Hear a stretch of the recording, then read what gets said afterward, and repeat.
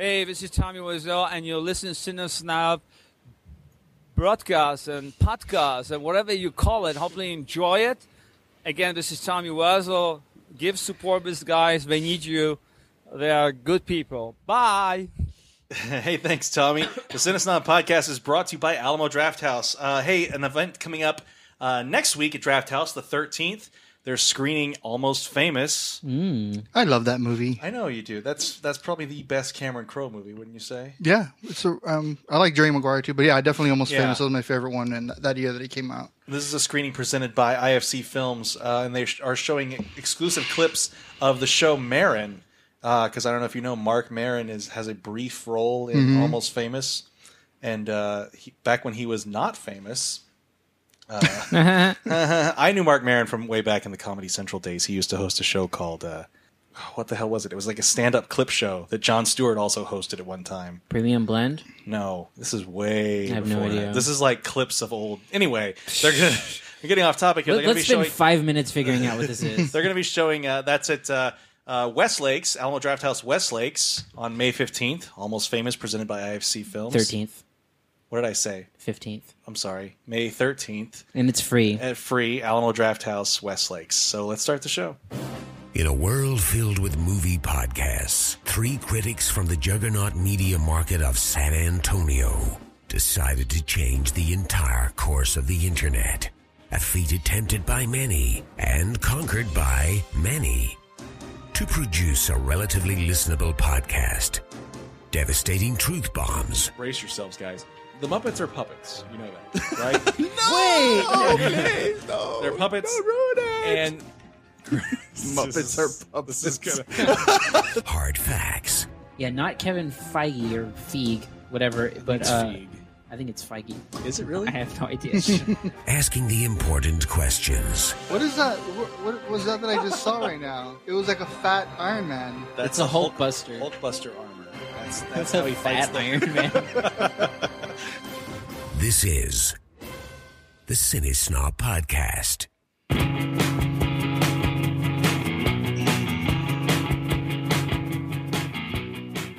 Now that we've finally seen Age of Ultron, Kiko, do you have a new appreciation for the fat Iron Man that's in the intro now? When we talk about the movie, I'm going to mention how those are the best scenes, in my opinion. Little preview for the Age of Ultron review coming up. Oh, no, I'm depressed today. Well, okay, let's get this out of the way first. Welcome to episode 45 of the Cine Snob Podcast. I'm Jared Kingery. I'm Cody Villafana. I'm Kiko Martinez. It's episode 45. Stay on the NBA theme that we're going to get into in a minute. Just like Jordan wore when he came back. Do you remember that? Yeah, for a while. When he wore the 45 for like 3 weeks. Didn't he wear another number for a while? Like one game, like 12 or something? Yeah, but that's because somebody stole his jersey. Got stolen. Yeah. Yeah. Anyway, 45, but then it was like he sucked it up as number 45, so he went back to 23. Remember there was a big stink about that because his number was technically retired. What, the 12? The 23. Oh, the 23. Yeah. What do you think about that? Every single NBA team retiring the number 23. Well, that's not true. No, I'm saying they... I think that's bullshit. LeBron, that was LeBron's thing, though. Because he didn't wear 23 when he went to Miami, but now he fucking wears 23 again back in Cleveland. So it's just a number. I mean, if it's your team, obviously. Well, do you remember Miami retired 23 back when Jordan retired? Do you remember that? Yeah. And they made some weird banner that was like half Wizards colors, half Bulls colors. Yeah, I thought that's what every NBA team wanted to do. But anyway. No. We're talking basketball because our beloved San Antonio Spurs were knocked out. Were knocked out of the playoffs last night in the first round. In probably the most competitive, evenly matched first round series ever, would you say? I think that's probably fair to say. I mean, the teams are separated. The Clippers were a 3 seed, Spurs were a 6 seed, but there was literally one game separating them in the standings. Clippers won 56 games, Spurs won 55. And that was more than the other 7 teams in the East, minus the Hawks. Right. So now that was always the worst part about this series. Like 2 great teams, one of them was going to have to go home while the piece of shits over in the East that were actively tanking that had 500 records made the playoffs. Right. I don't know. How do you feel about it ultimately? Let's talk a little basketball here first. Does it? I'm going to tell you how I feel first. I feel okay with it because we were at the depths of as low as we could go in 2013. Heartbreaking Game 7 loss in the finals after having it in our hand. Then this amazing redemption in 2014. Yeah. Like this year was kind of gravy for me. Prior to even the series against Miami, the first time around, all I wanted was one more title for Duncan. Yeah. You wanted him to match Kobe? And to a lesser extent, Ginobili and Parker, but really for Duncan. I wanted one more. And we got that. We should have had two, but we had one. Right. And so I told myself, I was, you know what, I'm okay with it. And then they started off terrible this past year. And as they turned it around at the end of the year, I'm like, uh-oh, like here we go again. They might have a shot. And, it's difficult because in that series you really can't. I think maybe the way the series went is that I just don't think they were meant to win that series against the Clippers. Tony was playing hurt. Tony Parker was obviously hurt. Kawhi had one great game. Yeah. And didn't really get into the swing of things. Danny Green was terrible. Notorious Deadeye. He was great last night. Defensively, it at was least. good. Yeah. Duncan had an all-time performance again last night, which is amazing at 39. It's just considering I can't even look at my phone in the car without getting sick now at 36. But it's one of those things where you think that you feel one way and then it actually happens and you feel completely different. Because I really thought I was cool with whatever. And I was especially cool when I saw them not playing so well, but then they got my hopes up again. And like I said, it's just one of those things where, like, Chris Paul gets injured, he sits out, the Spurs don't do anything. They should have built a lead when he went out of the game for a good 5 minutes, and they didn't do it. And then when he came back, he just couldn't miss, and he was playing on one leg, and it was one of those things where, like, the second he came back in, I'm like, this is not good. Yeah, I don't know. I want to win every year, and it's impossible to do. So every time they get knocked out, I mean, and it happens. And I mentioned this last night, but there's those milestones that you remember through these past 15 years of wins and losses. Where were you when, 0.4 happened? Where were you when Ginobili fouled Dirk? Where were you when Ray Allen hit the, there's tons of those. And then last night's is going to be another one of those. Well, it doesn't hurt I've obviously said that it doesn't feel as bad to me, but I think an early exit like this in what is widely seen as, because we had the first round exit a few years ago against the Grizzlies, and that was an embarrassment. Yeah. This was a captive. Like if you looked at Twitter last night before the fight, this is what Twitter was talking about, and after too. Yeah. The thing that I don't like about this, and I think probably the worst thing about this loss for me, is that forever people like to hang the Duncan and the Spurs era team, or this era Spurs team, never repeated, and they're always going to be able to hold that over their head at this point. And I just hate that that's like the one thing that they never did that people sort of hang on to take away from them. I don't know that. I mean, I really feel like all of those demons were forever excised last year. I don't think in the eyes of Spurs fans it matters but much. I mean, even in the public eye, because nobody came to respect them more. Like, holy shit, these guys have won 5 titles over 15 years with one guy. That's true, but when the Spurs, they were showing graphics of Game 7, just stuff like Spurs have never repeated, and even I think even during Pop's press conference, it said Spurs have never repeated. Yeah. And so I don't. That's the only bad thing about it. And of course, we're super spoiled to have this team that we've been. I mean, like I'm 25. I barely know a Spurs team that never made the playoffs. You didn't know the fucking Karl Malone, Stockton years when they would just kick our asses in the playoffs. Mm-hmm. The Rockets. A first round loss to the Jazz was not unusual. Yeah. Look, I never bother with those. I hate national stats. I love national broadcasts, but the need to throw the endless amount of stats at you. I hate, whether I'm on the side that's winning or not, I hate the running clock of 7-0 run in the last 353, 354, 355. It's just something to fill time. And I think the repeat thing, it's hard to repeat. Yeah. That's why so few teams do it. I just hope it doesn't hurt their status as like an all-time franchise. That's what I'm saying, is I think that last year that got cemented. Like here's these guys on the tail end of something that put together a championship run. And like a dominating championship run. And well, not only that, but I don't think that the narrative could have gone any better. Last year, just the whole, because there was more to it. There was the revenge for last year. There was that total heartbreaking loss in the finals that they were able to come back from. There was like the emergence of Kawhi Leonard as a superstar. You've got 37-year-old Tim Duncan at the time. And how do you feel about Kawhi Leonard? In your heart of hearts, I think he's amazing. I think he's only going to get better.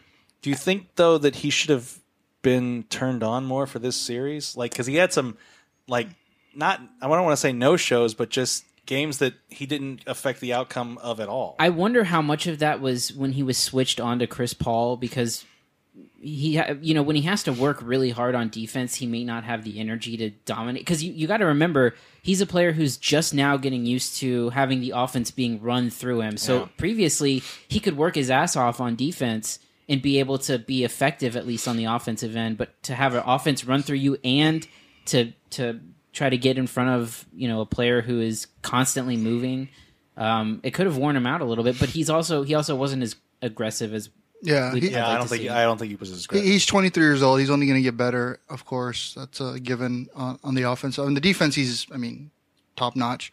I just, from a PR standpoint, I just wish he had a little bit more personality. No, I love that about him. That's that total Spurs. Yeah, I know that, but it's worse than Duncan. Everybody thought how Duncan was so quiet and reserved, and this guy just a square, big time. Well, who would you like him to model himself after? No, nothing in terms of that. I just wish he would open up a little bit more. There needs to be some kind of.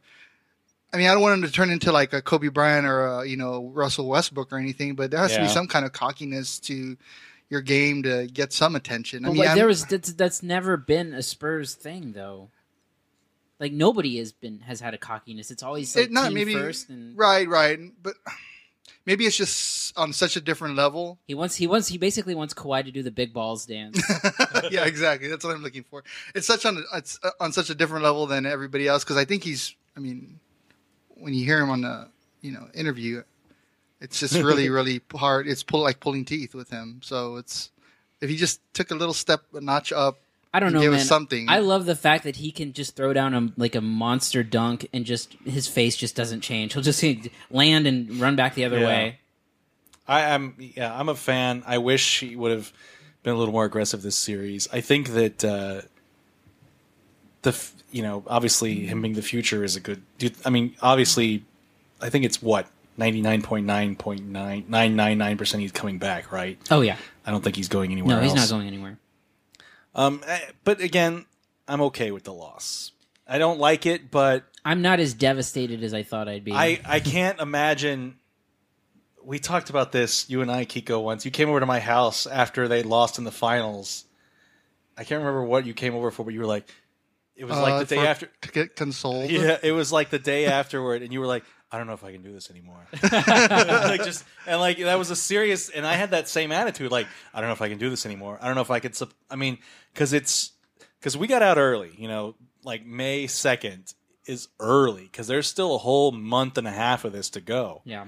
And it becomes grueling. So if you get to the Western Conference Finals, because they've been the last 3 years, it was conference finals, and that's a long time to have your hopes up, and just this fervor builds. And then the conference finals loss was like, oh fuck, we lost 4 in a row. Yeah, after winning 17 in a row, something like that. I think it was 20. Was it 20? They won 20 in a row, and then they lost 4. Yeah, I couldn't. With OKC. City, yeah. Yeah, and then to have that finals loss, but then to have the redemption after that was perfect.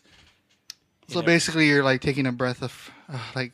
I'm like, it sucks, but I'm like, and then selfishly, I'm like, well, now my plans aren't dominated by games every other night. I can go to Geeks Who Drink.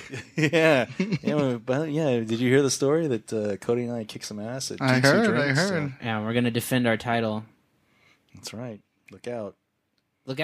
World. 5 other teams over there. Look out, a table of old ladies. So the other story, and I didn't do it. I didn't pay attention to it, but you two watched the fight last night. How did you watch? How could you even care about that after that Spurs game? It was hard. It was hard to Maybe that's why it seems so like inconsequential to me as it. You kind of had to take your walk of shame around a little bit because we were outside, so I just kind of paced around for a little bit and kind of got it out of my system. And the fights. I mean, I wasn't a fan of the fight. I don't like watching Floyd Mayweather fight. It's stupid. Stick and move. Always on the run, and it's smart boxing. I guess it's just not the most entertaining to watch. Oh, not at all. Every time he got jabbed, he would get out of the way and just get out the way, and then he would just retreat. Hey, what the fuck was up? I only saw this like little bits on Twitter and stuff.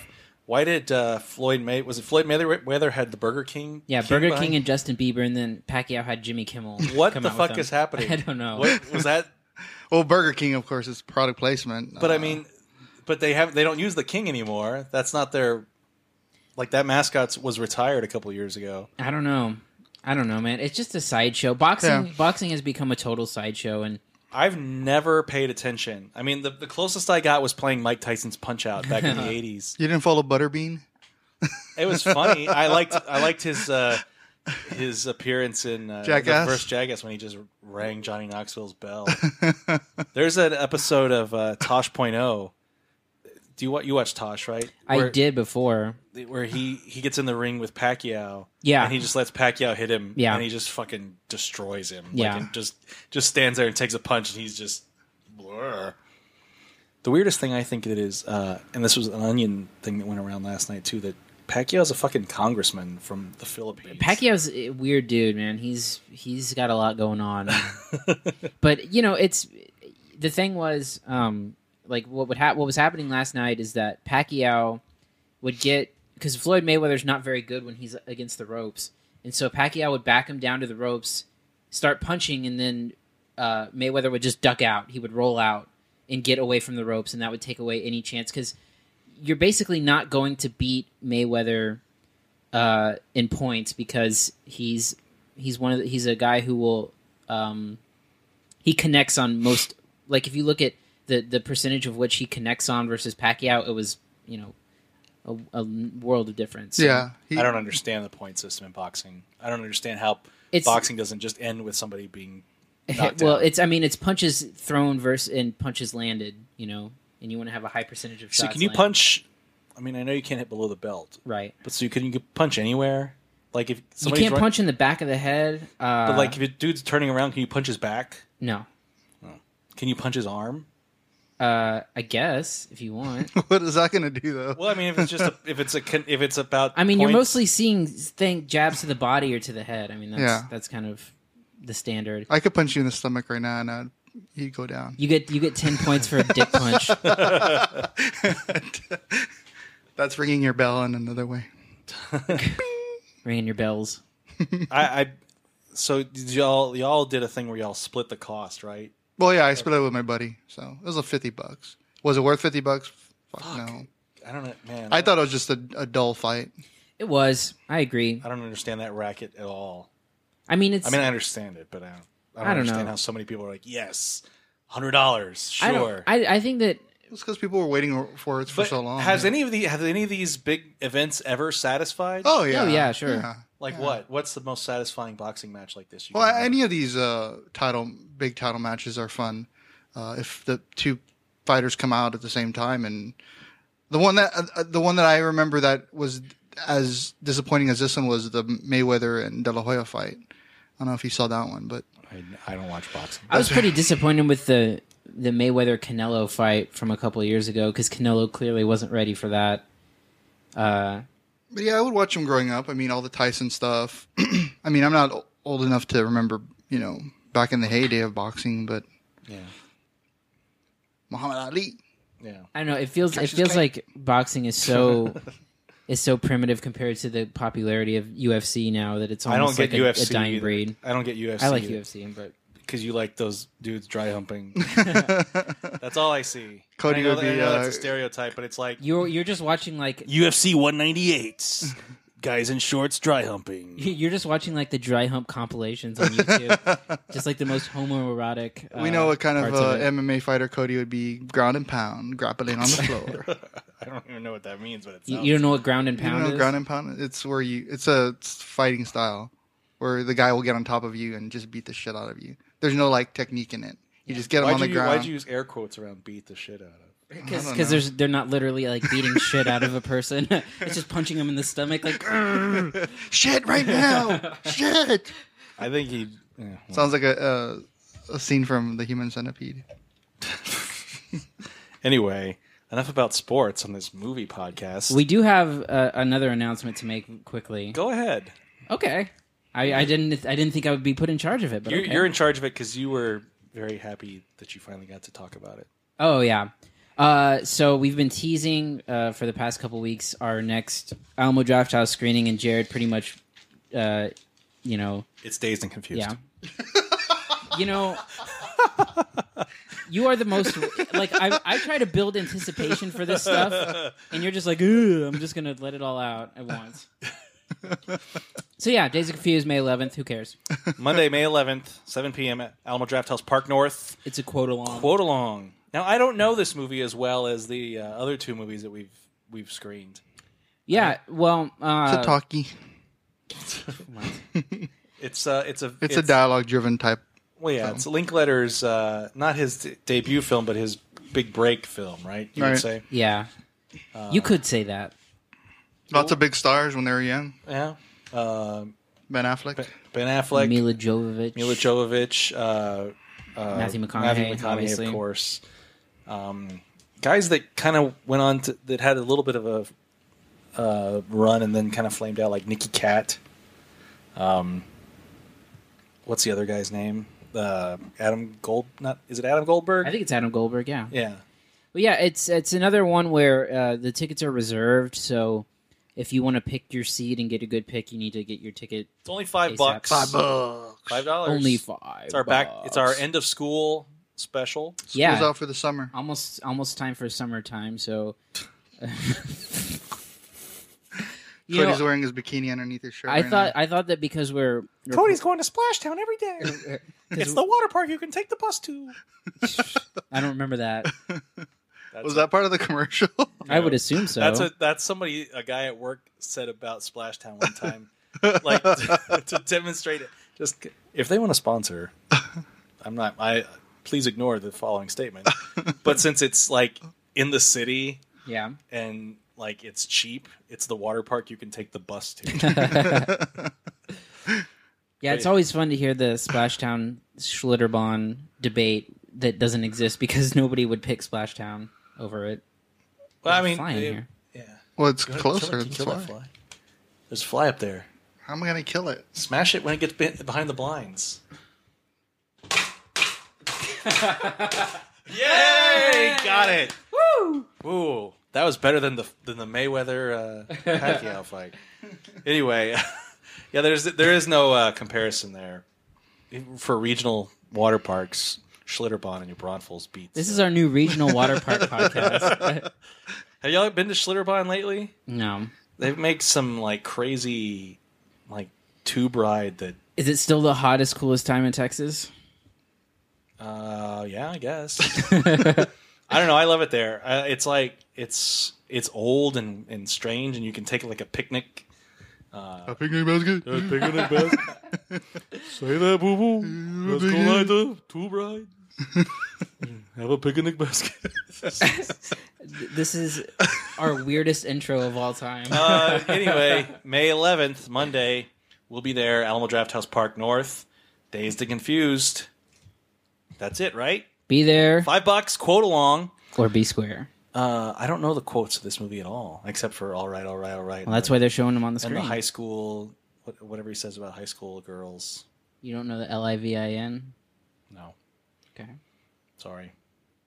Anyway, let's go ahead and move. Oh, you got something else? No, it's just great that we're promoting this awesome screening that you're like, No, I'm just saying I'm not familiar with it. I don't know the quotes. So, I mean, it's good to know. I'm not knocking it. Don't say that I'm anti-Dazed and Confused, Cody. I would never say that about you. Okay, thanks. All right, let's go ahead and move on to news. It's time for the Real Rundown, recapping this week in movie news. First up, director of the upcoming likely disaster, Fantastic Four, Josh Trank, also director of Chronicle, is out as a director of one of these Star Wars anthology films, as they're called now. His statement was that he wanted to focus on original works. Yeah, that was the initial statement the day that the news broke. But the rumor is, Cody... Well, the rumor is that Mr. Trank caused a lot of trouble on the set of Fantastic Four. And of course, this is all rumor at this point, but this was reported in the Hollywood Reporter. So I don't think they would just post anything that wasn't at least somewhat substantial. Well, yeah, the rumor is that... also, the rumor is that the movie sucks. Well, it's been thought of for a while that Fantastic Four is going to suck. There's been tons of reshoots. There's been a lot of stuff going on, but the Hollywood Reporter gave us a little bit of insight into exactly what the problems were. And one thing that's important to know is that the Star Wars anthology and Fantastic Four share a producer in Simon Kinberg, and so basically they're saying that Trank's behavior was called erratic. And that he was very isolated, that he didn't offer clear direction. And one of the quotes was, "If you've got someone who can't answer questions or who isn't sure or is in hiding, that's not good." But there's also some weird stuff to this story, which is that Trank was living in a rented house in New Orleans, and he had some small dogs with him, and and apparently there was $100,000 worth of property damage done by him and his dogs. Because he'd leave them there all day or something, right? Right. And here's another quote from an insider. Again, he compared Trank to one of those kids who comes to the NBA with all the talent and none of the character-based skills to handle it. There's equipment he doesn't have yet. And so basically it's just that, and a mix of that and just being indecisive and not communicating to everyone, that has Simon Kinberg, who doesn't want to work with them again. It's a pretty classic case of a guy gets a big gig after a small film, and I guess most of these guys, these directors, can handle it. Like, they can handle scaling up, right? But every now and then you get somebody who doesn't. What was the Boondock Saints director's name? Do you remember that? I can't remember his name. Sean something. And did you ever see the documentary about the making of the film? No. Fuck, I can't remember that documentary's name. Troy Duffy was the name of the director. Troy Duffy. Off. And there's a documentary about it. What is that called? Do you remember? I watched it on Netflix a few years ago. But basically it's like these guys get all the money thrown at them to make this thing, and then they start to fuck it up. And that's what happened. And part of that was Weinsteins were involved in Boondock Saints, and they're kind of crazy too.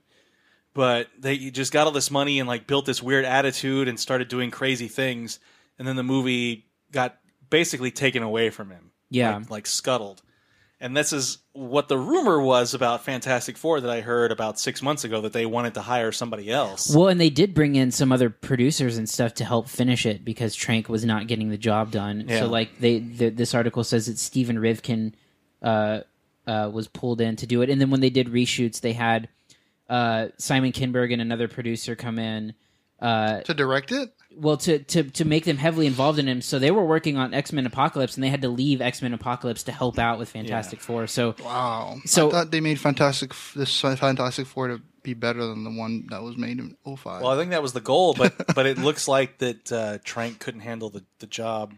This is very weird, too. I mean, when you're handed a franchise like this, but not only Fantastic Four, but when you're given a Star Wars movie and to have it taken away has to be terrible. I mean, because you and I were talking about it, because when we talked about it, the news had just hit that he left, and you and I were like, no, there's no way. There's no way someone would willingly leave a guaranteed moneymaker that cannot... I mean, it's not only going to set you financially for life, or for at least a long time, but it's going to open up doors for you to do whatever you want. Right. Like I mentioned to you, Guillermo del Toro leaving The Hobbit was probably one of the worst things he could have done for his career, because those movies were going to make $1 billion anyway. Yeah.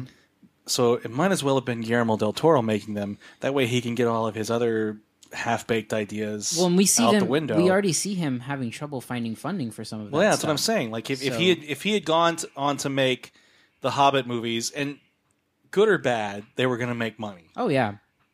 So he might as well have been the recipient of it, because there's a lot of fans out there for him, his stuff.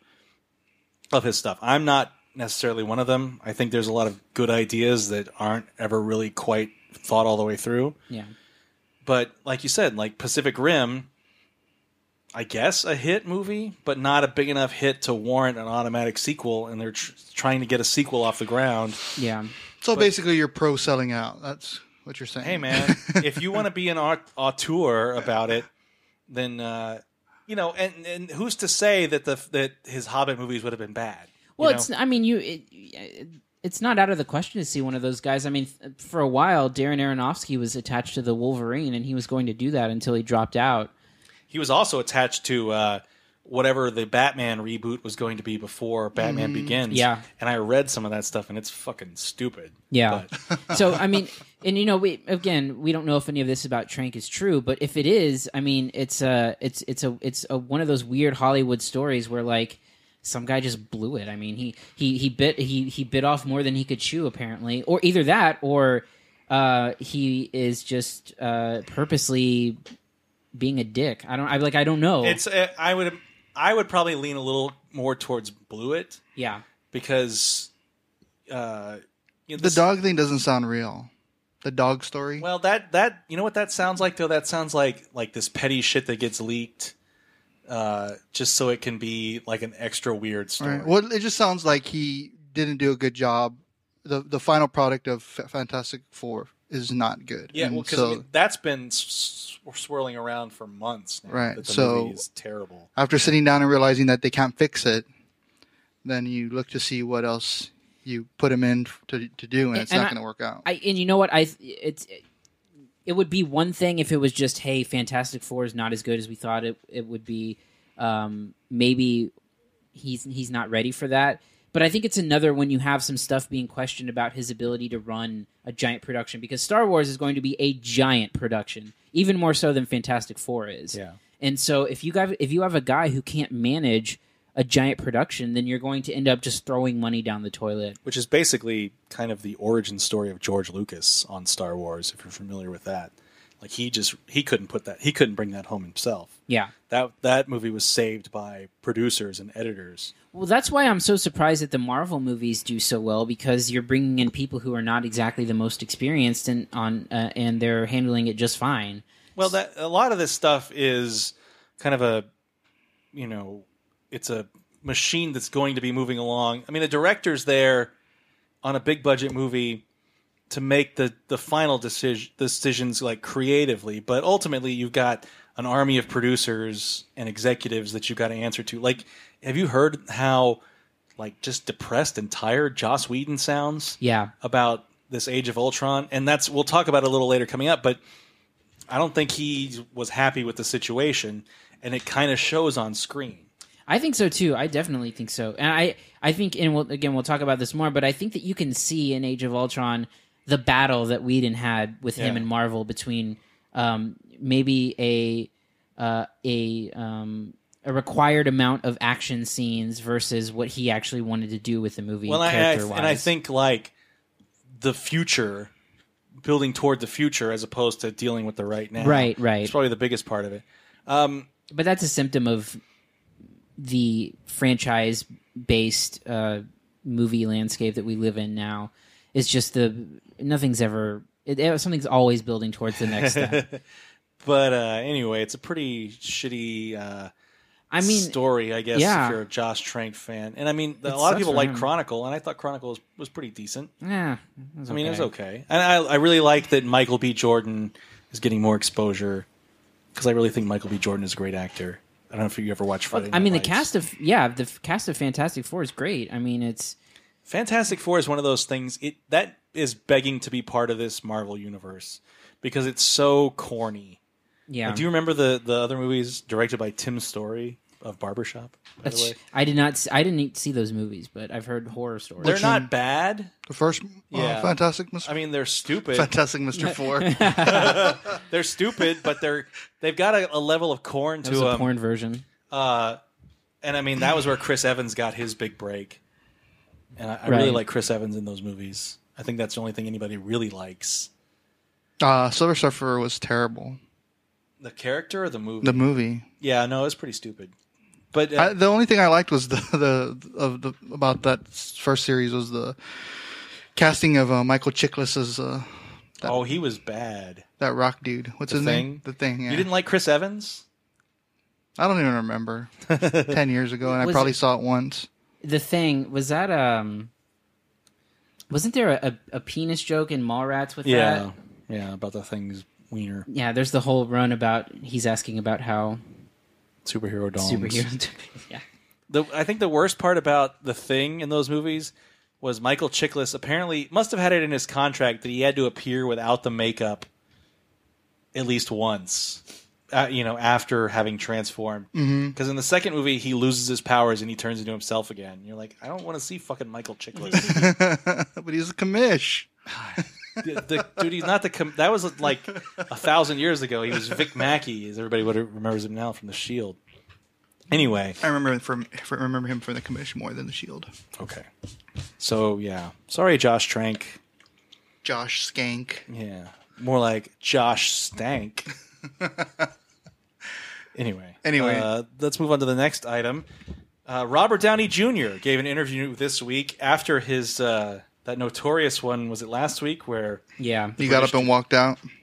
That was bullshit tactics by that British guy. I don't care what kind of investigative journalist you are. You know the rules of how at junkets. Like, you know how to behave. Yeah, I know. Shit. Yeah, that's the thing. I mean, if he had not done it before, but if you're a junket reporter like he is. Did you hear their excuse? Like, oh, we're the BBC, we're this news program. We don't do celebrity entertainment stories. Like, then what the fuck is what's the point? Then what are you doing there? It's a completely wrong forum. Yeah. Anyway, Robert Downey Jr. gave an interview this week on he was asked what if he would ever do an independent film after one of these big budget films. Right. You have a clip, right? We have the audio. We have the audio. Let's go. Play it. Do it. Do you ever have a craving after you finish wrapping one of these just to make like a $500,000 budget indie movie? No. Why? Because they're exhausting and sometimes they suck, and then you just go, what was I thinking? But I'm interested in doing all different kinds of movies. Sometimes the little movies are the ones that wind up taking the most out of you because they're like, hey, man, we're just running a couple days behind. Do you think you can stay through your birthday and then come back on the 4th of July? And by the way, could you, like the crew, could you pay for the craft service for a day? And, oh, by the way, man, when we go to Sundance, it's like, can we just sit you in a chair and you can sell this for 6 days in a row so that we'll make $180 when it opens in one theater? God, this is so powerful what we're doing. What do you think of the movie? You saw it last night. I think it's mediocre. Yeah, isn't it the greatest? Man, everyone's an artist here. Actually, most of you are kind of inexperienced and lame. There's your answer, Jessica. Okay then. What kind of mood are you in today? An indie mood. Okay. Do you think his tongue was in his cheek in this at all? No. No. You don't think so? No. No, it's kind of weird that he's bringing that up because he's been in some bad mainstream movies. Yeah. So, I mean, anything could happen when it comes. It's kind of hard to. It seems like a cop-out answer. Well, the notion I've heard is that the performance or lack thereof of the movie The Judge that he was in last year was what prompted him to re-up with Marvel. Yeah. That was, that he realized that, hey, this is where his fan base is now, and he can make all of the money with Marvel. And these independent movies like this, just because he redeemed, he resurrected his career with the Iron Man stuff, doesn't translate into drama anymore. Mm-hmm. I guess we should, or I will preface this by saying, if this is how he feels, whatever. I mean, if he wants to make lots of money and he doesn't want to do indies, that's his own business. He doesn't have to. Nobody has to do indies. It's for more than anything, it's kind of a douchey thing to say. It's really generalized statements about indie filmmaking that are greatly exaggerated. But I mean, it's just kind of, he mentions a lot of things where it's just contradictory. I mean, sit there for 6 days and sell a movie that makes $180. Well, he goes on press tours for Avengers where he's being flown around the world and he has to sell the movie for weeks at a time. So he's already doing that for there, and I guess he's okay because he gets a big return on it. Well, and who's? I mean, do you think junkets for movies like the Avengers even fucking matter? No, of course not. They're going to make $1 billion anyway. They don't have to go out and sell the movie. That said, I'd still love to go if anybody wants to invite me. And there's a good article on IndieWire about what he got wrong that I may shamelessly steal points from because it's a good article. But it's one of those things where for me the thing that stands out is that nobody is forcing him to make these films. And so if he's saying most of the time they're mediocre or they're working with inexperienced people, before you say yes to a movie, you read a script, you meet with the director. You're not. I mean, if he's getting into, you know what you're getting into. Yeah, if he's making those bad decisions, then it's his fault. But if you're looking at his filmography, he doesn't make bad decisions in the past few years with indie films. We saw him in Chef. Chef was an indie, wasn't it? Yeah, he was in Chef. He was in Kiss Kiss Bang Bang. Kiss Bang Bang. He was in. When Jon Favreau, he's great friends with Jon Favreau, who made his mark in indie filmmaking. It does strike me as hypocritical because typically when stars of Downey's caliber are in indie films, the reason is because they want some cred. Right. Like they want either they've fallen on hard times, which I think he made a good. Did you ever see? Was it Two Girls and a Guy or Two Girls One Guy? One Cup.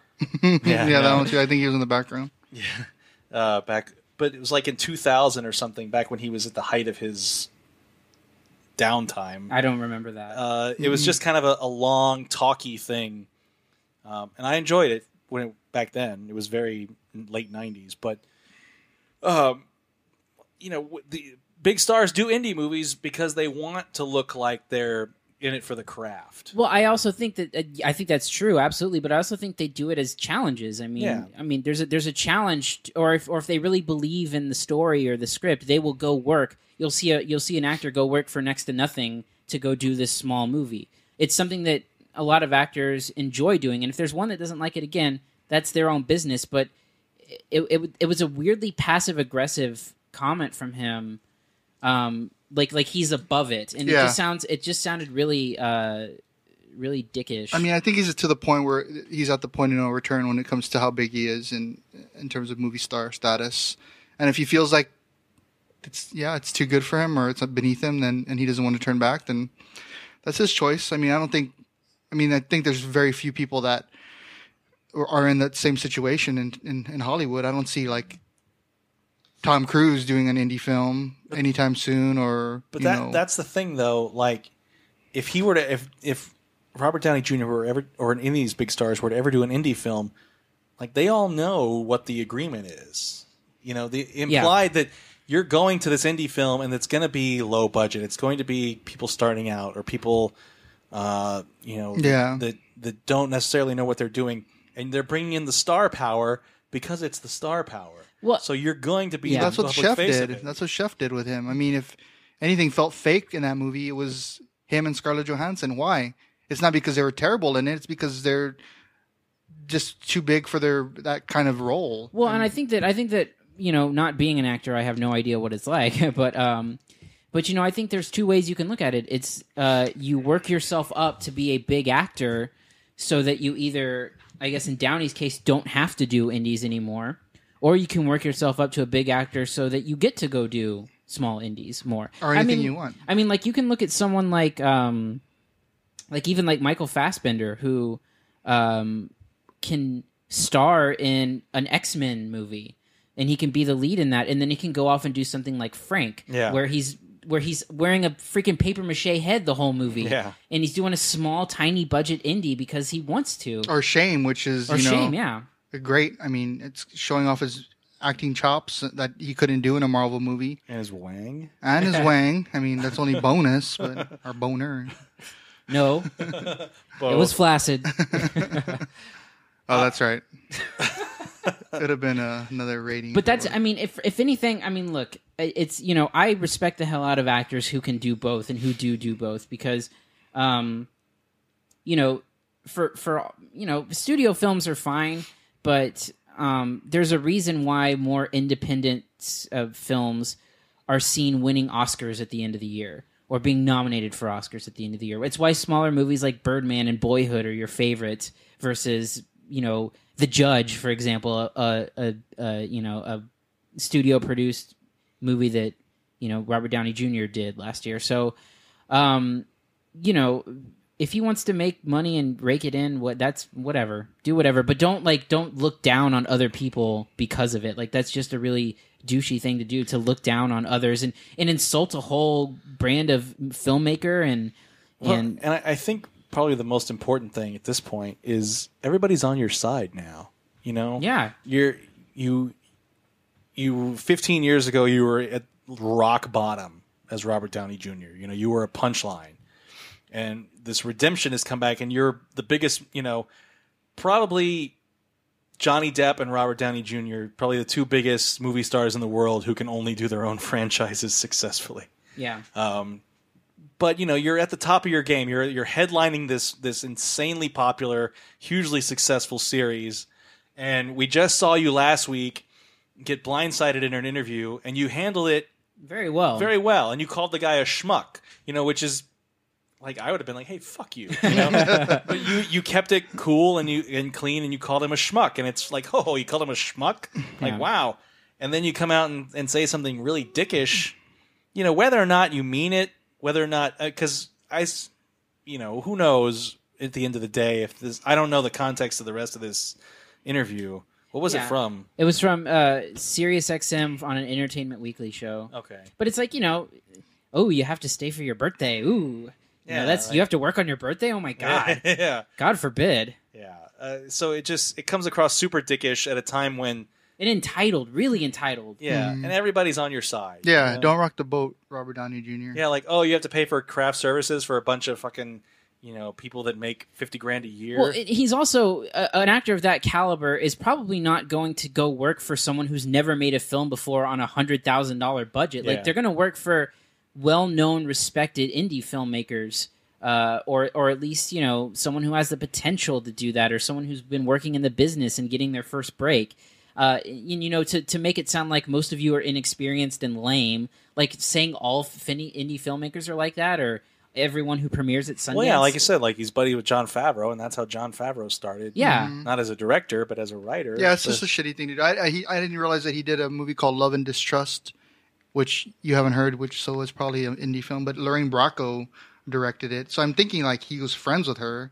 Well, and to say something like that, like Lorraine Bracco was an independent filmmaker. Well, in this article that I was reading also brought up Guy Ritchie, who he's in the Sherlock Holmes movie with, and Guy Ritchie did a bunch of small movies before he hit it on the mainstream. So whatever. I mean, it's just it's kind of a I think we've gone through it several times, but it's just not a cool thing to say, I don't think. Not cool, bro. Not cool. Man, what the hell, bro? Come on, bro. Let's go ahead and move on to reviews. Here are this week's reviews. First up, Avengers Age of Ultron. This could have been avoided if you hadn't played with something you don't understand. I'm sorry. It is funny. It's a hoot that you don't get why we need this. Tony, maybe this might not be the time. Really? That's it. You just roll over, show your belly every time somebody snarls. Only when I've created a murder bot. We didn't. We weren't even close. Were we close to an interface? Well, you did something right. And you did it right here. The Avengers were supposed to be different than S.H.I.E.L.D. Anybody remember when I carried a nuke through a wormhole? No, it's never come up. Save New York? Never heard that. Recall that? A hostile alien army came charging through a hole in space. We're standing 300 feet below it. We're the Avengers. We can bust arms dealers all the livelong day, but that up there, that's the end game. How are you guys planning on beating that? Together. When Tony Stark tries to jumpstart a dormant peacekeeping program, things go awry, and it is up to the Avengers to stop the villainous Ultron from enacting his terrible plans. Ooh. Biggest movie of the year, right? Yeah. Before Star Wars? Yeah. The second biggest opening of all time behind the first Avengers movie. Yeah, they're just printing money at this I wonder point. if that's considered a disappointment. That is behind it? Well, it opened $20 million less than the first film. I heard that some people were saying that the Pacquiao-Mayweather fight might have taken away several $1 million away from potential box office. I wonder if that's true. Oh, yeah, it had to.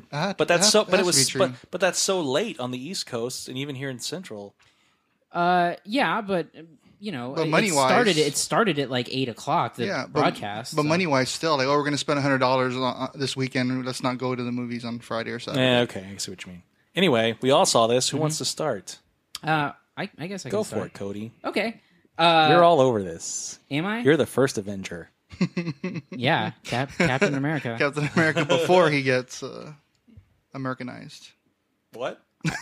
Are you calling me Mexican or something? What are you talking about? Captain America, when he's like that little guy at the beginning of the movie. I don't know. I don't know that I. Oh, okay. I see where you're going. I don't know with that I'd call that Americanized. He's I'm super soldier He's serum. pretty super buffed. Gotcha. Took me a while, but I'm on the same page with you now. There you go. Thanks. So prior to the first Avengers movie, I was really worried about it, and I thought it would be just a giant disaster. Like too many characters, totally overstuffed.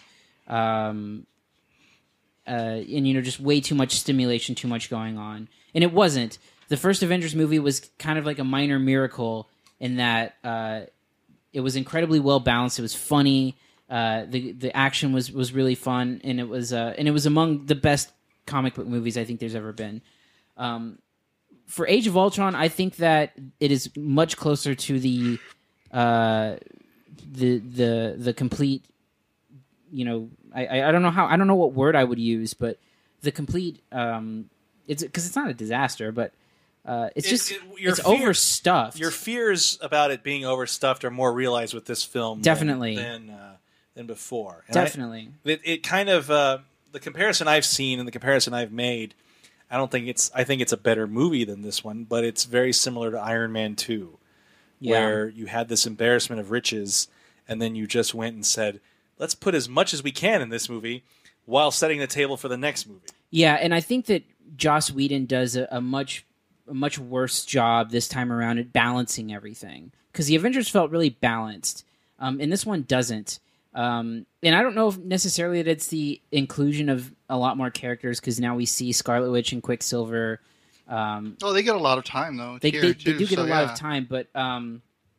nothing ever has time to develop in this movie. It's always moving on to the next thing and the next thing and the next thing, and it's difficult to talk about because there's so much going on. You don't know where to start.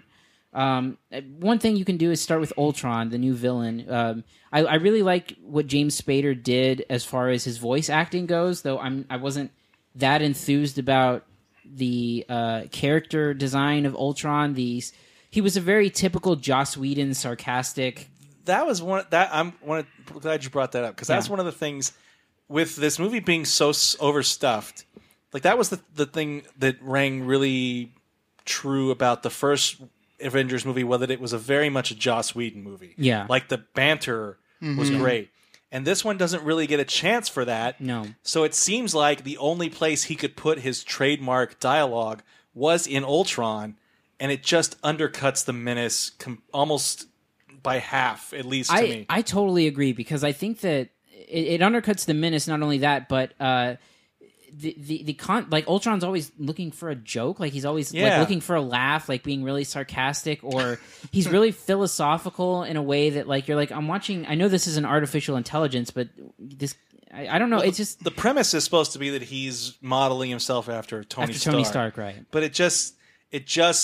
Knowing Joss Whedon's work, it just feels like he's another cast member of Firefly, or something. That's what I wrote in my review. It feels forced. I agree. See, I didn't watch Firefly, so I'm guessing all of that stuff is sarcastic, sardonic characterizations. Yeah, and it works in a certain element. Like it works in a team sort of bantery way. Yeah, it worked in the Avengers. Yeah. Well, in that clip that we heard, it was a little, Yeah, it was a little funny. It works that way too, and I think that's how Whedon works best. So Ultron, they kind of give him the little tiny ensemble with Quicksilver and Scarlet Witch, who are just kind of there. Yeah, I didn't care for the inclusion of them this time around. I don't think they did much. Especially Quicksilver was a pale comparison to the Quicksilver we saw in X-Men Days of Future Past. I hate that so much. What? That they're different. Well, I mean, they have to be. I look at the...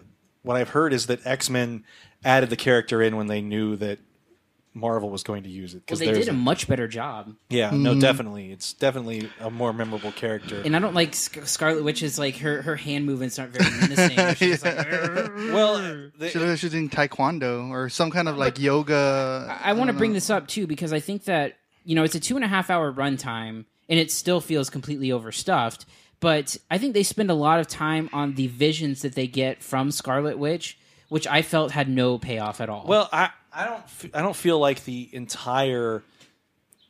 I know why Vision and I know why Quicksilver and Scarlet Witch are there. Yeah. Because they wanted to set them up for the future. Yeah. But as far as the plot of the movie goes, they don't serve any purpose. No. Because the only real inciting event for that they're part of the plot is giving Tony Stark a vision of everybody dying. Yeah, that was a cool scene. But he had we spent Iron Man 3 talking about that. Yeah. And that's one of the biggest problems for me with this movie was the kind of reset of the character of Tony Stark after Iron Man 3 and to a lesser extent Captain America after The Winter Soldier and Hulk after the last Avengers. Yeah. Like, they didn't seem to be any different than they were in the Avengers. Yeah. And that was a big problem for me because fucking Captain America the Winter Soldier was the first Marvel movie probably ever that had the balls to do something that affected the rest of the world. Yeah. Or the rest of this universe without just resetting back to one. Yeah, and we do a lot of talking about this, I think, when we talk about Marvel movies in general, but... you know, there's just no stakes ever. And I think that's a major problem I think that's kind of the main flaw of these movies. They can be great and entertaining and awesome and fun or whatever, but there's never any true stakes. Yeah. You never feel anybody's in danger at all. Well, and especially now, and I don't remember if we talked about this, but with the entire slate of movies being laid out until, 2020?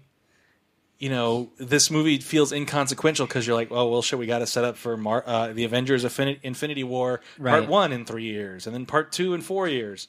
So this movie feels even less consequential than it would be if you... Because, you know, back before these films were mega successful, you knew there was going to be a sequel. You know, just because you know that this is going to be successful enough. Yeah. But when we know... the basic outline of what that sequel is going to be, right? Exactly. Then it takes the stakes out almost not completely, but enough to where you're like, well, you know, it's all going to be okay by the end of this because they got to be in. You know, I know Tony Stark's going to be okay because we've already talked about him being fucking Captain America: Civil War. And you know, I think another thing too is that something I said earlier, but I think is rings really true is that it's a lot of empty action, and none of it has time to sit. And, like, I'll use the example of, like, the Hulkbuster scene where the Hulk is on the loose and they have to contain him. There's no build-up to that scene. It's just, oh, look, it's Tony Stark and the Hulkbuster. There's no mention to it. There's no reference. And there's nothing that really happens afterwards. Things just kind of happen on screen and you watch them unfold and then that's it. And... Well, Kiko, you mentioned that was your favorite scene. I just like him going crazy on the city and they couldn't stop. I like the whole idea of just... somebody not being able to stop somebody like it's so inconsequential to the plot. Well, I mean, yeah, but I mean, if we're looking at a film like this as in face value, I mean, what else are we going to get? So, I mean, there's no characterization or whatever. So I'm just taking the action sequences and saying that was my favorite action sequence. It's a cool scene. When he goes psycho. It's a cool scene, but then by the end of the film, you're like, that did nothing for this movie except lead up to whatever's next for the whole right. Yeah, exactly. And I think that also... The bits of characterization that you did get were not anything to write home about. Well, I think they picked the wrong character to do it with. I don't know why they picked Jeremy Renner to carry most of the heft of the emotional sequences of this movie. It's because he was a sidelined bitch in the first one. So yeah, people considered him the weakest. I think that's a consensus that he was the weakest part of the first one. So what do? You give him the most stuff to talk about. From an internal perspective, bringing in his family, and none of that worked for me at all. It would have been a nice angle, maybe if they approached it with the idea that he's one of the two normal humans, right, on this team. Like everybody else is a fucking super powered or like armored up hero, and he's just. And I guess they never really explain why he's just so amazingly accurate. Yeah, but, yeah, he was just really good in high school, and he watched Hunger Games a lot. Yeah, so like, I think that there's a weird scene towards the middle that feels like a different movie. It's really odd, and it's very Hawkeye centric that happens. And I've talked to people who thought it was great because it shows that he's a normal guy and he wants to be so much a part of the team and whatever. And I didn't really get that, but. It's that thing. It's the love story between the Bruce Banner and Black Widow, Natasha, that doesn't really do anything. Yeah. I don't think, other than set up future Hulk stuff. Yeah. I mean, look, the action. Don't get me wrong. There are some really cool action sequences in here, and there's definitely like those goosebump moments of all the Avengers interacting at once or trading off and doing stuff. Yeah, there was a lot of interaction in this one. I thought more than any. I mean, it seemed like something ricochets off of or like the hammer ricochets off of the. Oh, when like Thor smacked the shield, right? There was a lot of that kind of stuff. No, I love that stuff, and I think that's really what it excels at. But just there's so much going on, and look, 2.5 hours is probably the maximum length for a movie like this. What do you think? What do you think about runtime? Do you think this is too long? I don't care about runtime. I mean, if it's 2.5 hours long, that's what it is. Whatever. But I mean, if this like hit 3 hours, because there's probably was plenty of stuff that was cut out, because there's a Thor storyline that just kind of nothing happens with it, and it just happens and all off screen. So obviously that was cut for time or flow or whatever. Yeah. So there's probably a 2 hour and 45 minute, 3 hour cut of this. Yeah, the first cut was over 3 hours from what I've heard. I don't understand, man. I just don't. How long does something like this need to be? Well, and there's again, like I feel like they spent so much time on, like I said, the visions from Scarlet Witch, or the interlude that happens with Hawkeye, or even something like Thor going off and doing his own thing. He's just like, "Hey, I'll be right back," and then goes away. He goes back. He goes and he talks to Stellan Skarsgård's character. And then he comes back, and you don't know what the fuck happened. Well, you see him like in a pool, and you're like, "What the hell? Like, what? I don't get this." Yeah. That's why you're gonna have to remember what happens in this one for the next one 3 years later. That's why when these things happen, I turn to you like, "Who's that?" Every time. I don't remember. Well, and I think that the credits stinger, not giving away what it is, but it's almost insulting in its way of like setting something up down the line. It's like, well, why didn't we just get to this already? That was my biggest thing with the credits stinger. I was like, why was this not the story that was told? Right. There's a chart that's making the rounds around the internet that lays out the actual timeline of the Marvel Universe, and I think it's something like Thor, Captain America, Thor, Iron Man 2, and something else take place like in the same week. So I guess we're seeing a compressed timeline. Yeah, that like, so the stuff that happened in Captain America: The Winter Soldier was just, I don't know, 3 weeks ago. Yeah, I don't know. See, I can't. There's no way my brain works like that at all. But I have no idea what y'all are talking about. But see, that's the thing about these Marvel movies is they've made a big deal about making every one of them connect to the other ones, and I don't feel there's another. Maybe that's my problem, because I'm just taking them as one and dones for me. But that's there's so much setup, and then this movie doesn't really play like a sequel to Iron Man 3 and Captain America: The Winter Soldier and whatever the Thor one was called, The Dark World. It plays like a sequel to the Avengers, which bugs me because there's so much character development that happened. Well, especially in The Winter Soldier. Yeah. A lot happened that could have had you were like, oh man, this is going to have an effect on things going forward, and then you see it and it didn't. And another thing is, we know the next movie is, well, after Ant-Man, the next movie with these characters is Captain America: Civil War. Right. And we've been told this because that's what happens now. Yeah. It's coming out this exact date, and this is the plot. So we know that Tony Stark and Steve Rogers, Captain America, are going to be at odds with one another. Right. And this movie almost sets it up and then pulls the rug out from underneath it. Right. And then by the end of the film, everything's reset. Well, and not only that, but I think they set up the Hulk perfectly to move forward, and there's no plans for a standalone Hulk movie. So it's like, I don't know. There's a whole bunch of reasons for that. And again, the climax of the film, I think it's just, it's back to that thing where it's just a group of superheroes against a vague threat, and that's just all it is. And so, whereas there was a lot of there was a lot of intrigue and excitement about the and again, if you look at the Avengers, it's still the same thing. It's an end of the world vague threat, and the Avengers have to come in, but it's their first time interacting with each other, and it's like this really kick-ass action sequence, and there's really funny moments in it, because that's when we see the Hulk go crazy for the first time. Yeah. And like the climax in this movie really just feels like you're just look. One thing that I saw that I totally agree with is that the Avengers might as well have been Transformers at that point, because it's just a lot of action that's happening where you can't make ends of it, and it was more Transformers than it was, first Avengers movie, for example. Did you notice the major effort they made throughout the whole film to show how much they cared about civilians? Yeah. It was almost kind of distracting at a point. Yeah. Where it's like, we've got to rescue these civilians. Like, okay. And then there's like 5 minutes of people like loading people onto these airships. Or like being something. Saved from the car or whatever. Yeah. Is that a thing? I think it's... Wait, didn't somebody say... A lot of people think it's a response to Man of Steel. Yeah, to Man of Steel. Just kind of destroying a city.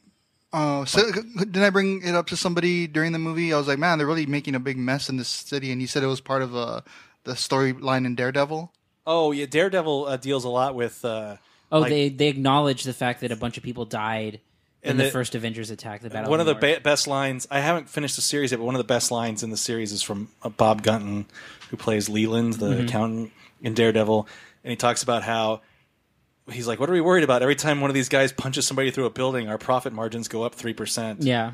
So it's a plot line of Daredevil that there's been these government contracts awarded to like crooked, contractors and mob bosses. To have to rebuild shit. Yeah, they destroy. Yeah. And this one they destroy. Which was genius on the part of Daredevil, by the way, to have that be their connective tissue with the Marvel Cinematic Universe. That's a good idea. You need to check that out. It's a really well made show. I'm just glad this one didn't use the word Tesseract. But there's another. Yeah, there's always a little doohickey MacGuffin to chase. This time it's Loki's staff, which you got to remember. Like, and that's the thing. Like, you're expected to remember all these like little details about like the Infinity Gems, or stones, but then it doesn't make the point to we just saw fucking Captain America last year, right. So why don't you remind us exactly of what happened then? Yeah. Well, and I think that also there's not going to be a lot left to the imagination just because we know how far down, like we know like 5 years in advance what the Marvel plans are. So yeah. Oh, and this one spends a little bit of time setting up Black Panther. That's the whole, in case you don't know, that's the Andy Serkis scenes. Yeah. Where you're like, what the fuck? Why is Andy Serkis playing this tiny role? Yeah. He's in it for like 2 minutes. Yeah. And then you're like, oh, because it's going to be something bigger later. Yeah. Who's the guy with the wings? Falcon. He was in Captain America Winter Soldier. Yeah. So he just comes out in at the end because what? They're just setting him up to? Yeah, probably. And remember he shows up at the party at the beginning. Oh, yeah, I remember that. With Don Cheadle as War Machine. Yeah, there's a lot of characters in this one. I know. And look, I liked the movie. Like, I didn't find it, it wasn't bad. It wasn't... No. It wasn't... it's a disappointment compared to the highs. Especially after last year. And 3 great superhero movies. Well, I mean, you got specifically the Marvel movies. I mean, Captain America: The Winter Soldier. I know I talk about it a shitload, but that's probably the best Marvel movie that they've turned out as a movie. I think Avengers is better, but as I mean, it's the one thing that they've done that felt like it could have doubled as something else other than just a comic book movie. And then Guardians of the Galaxy, while it still was ultimately formulaic, it's great. It was just fun. Yeah. It was so different and so imaginative, and it was one of those things that it was a huge gamble. Yeah. And it fucking paid off amazingly. Third highest grossing movie of the year last year. So to come back down to kind of this, like, we're just going to set up something else. formula is a real disappointment because I thought we were past this. I thought that the Avengers were the movies that everything was leading up to. Yeah. But now it seems like even the Avengers There's a movies stepping stone. are leading to more Avengers movies. Yeah. It's a disappointment for sure. I think that they call it like Phase 2. Right. This is the end of Phase 2. Well, I thought Ant-Man is the end of Phase 2. Well, yeah, if you want to. I mean, apparently Ant-Man is not connected to any of this stuff going on at all. But yeah, technically it is. But whatever it is, you should feel like there's some wrap up. But we've gotten this cosmic villain that's made like 3 appearances now that's building towards the Infinity War movie. Mm-hmm. You're like, fuck, why? Like, we saw this guy like 5 years ago for the first time. Yeah. Or 3 years ago at the end of the first Avengers. Yeah. So it's like, shit, it's got to wait 5 years before this storyline goes anywhere. Mm-hmm. Yeah. Mm-hmm.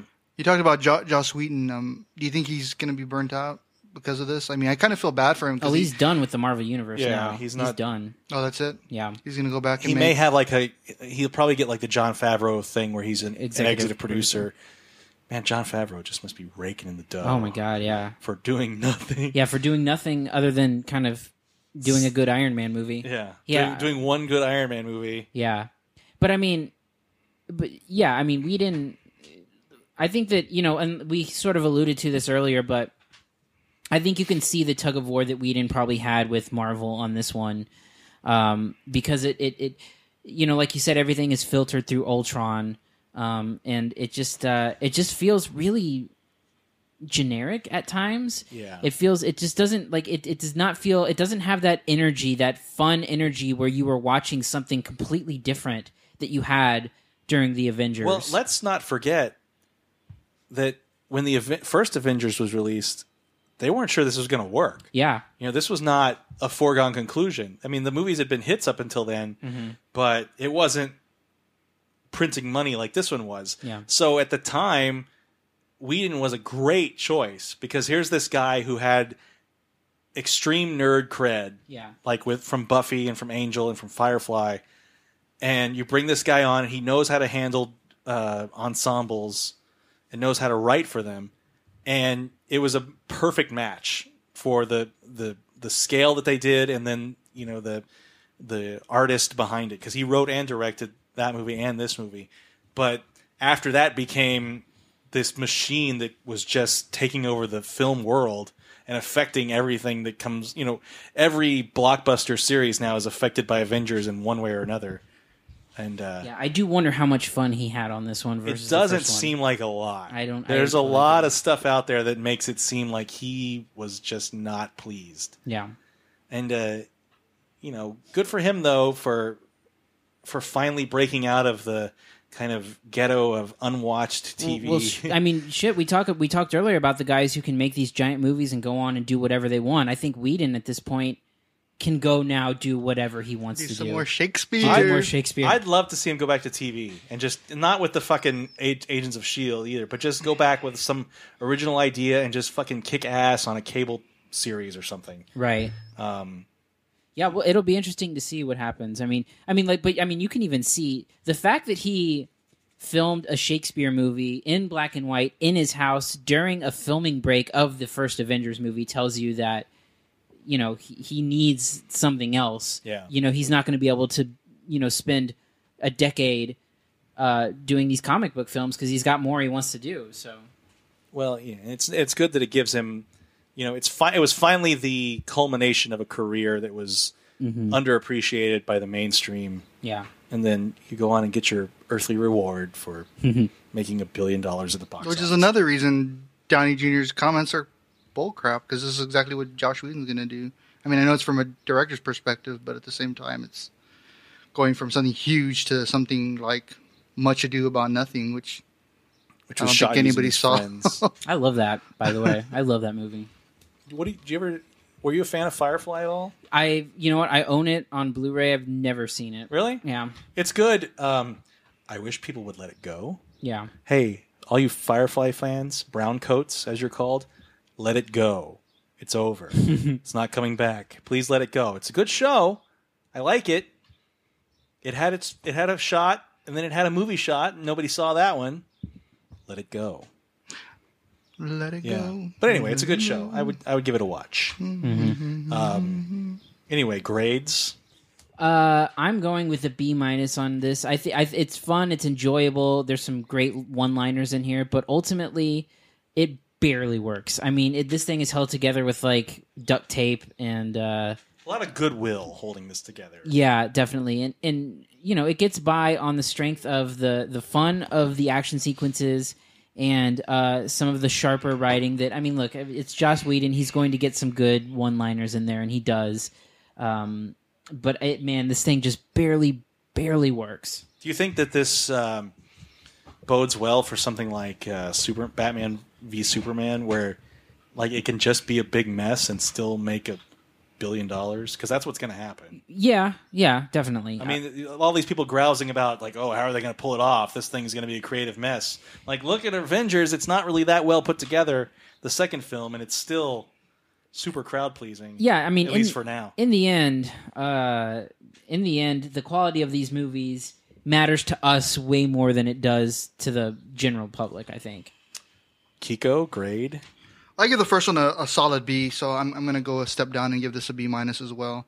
I just didn't think it was as fun as the first one, and if we're comparing, I mean, apparently we're supposed to see these as this long series of whatever sort. It's fair to compare them, I think. So, I mean, they invite it. You know, it definitely wasn't as good as any of the 3 superhero movies that I really liked last year, and so that's where I am. I love the Hulk though. Yeah. I love the Incredible Hulk. I like Sad Hulk a lot. I think that they regressed his character in this one too. Yeah, and it really kind of bothered me. So anyway, B-. You? B- for me too. I would put the original Avengers at probably an A-, just because I'm a little softer on this stuff than you guys are. I'd be at a B+ on it. B+, A- is. I mean, that's really because it was really. Yeah, I would probably B+ because I think stuff like Guardians and Captain America was better to me. For me, the first Avengers is second to maybe only The Dark Knight, as far as, for me personally, the best comic book movies ever.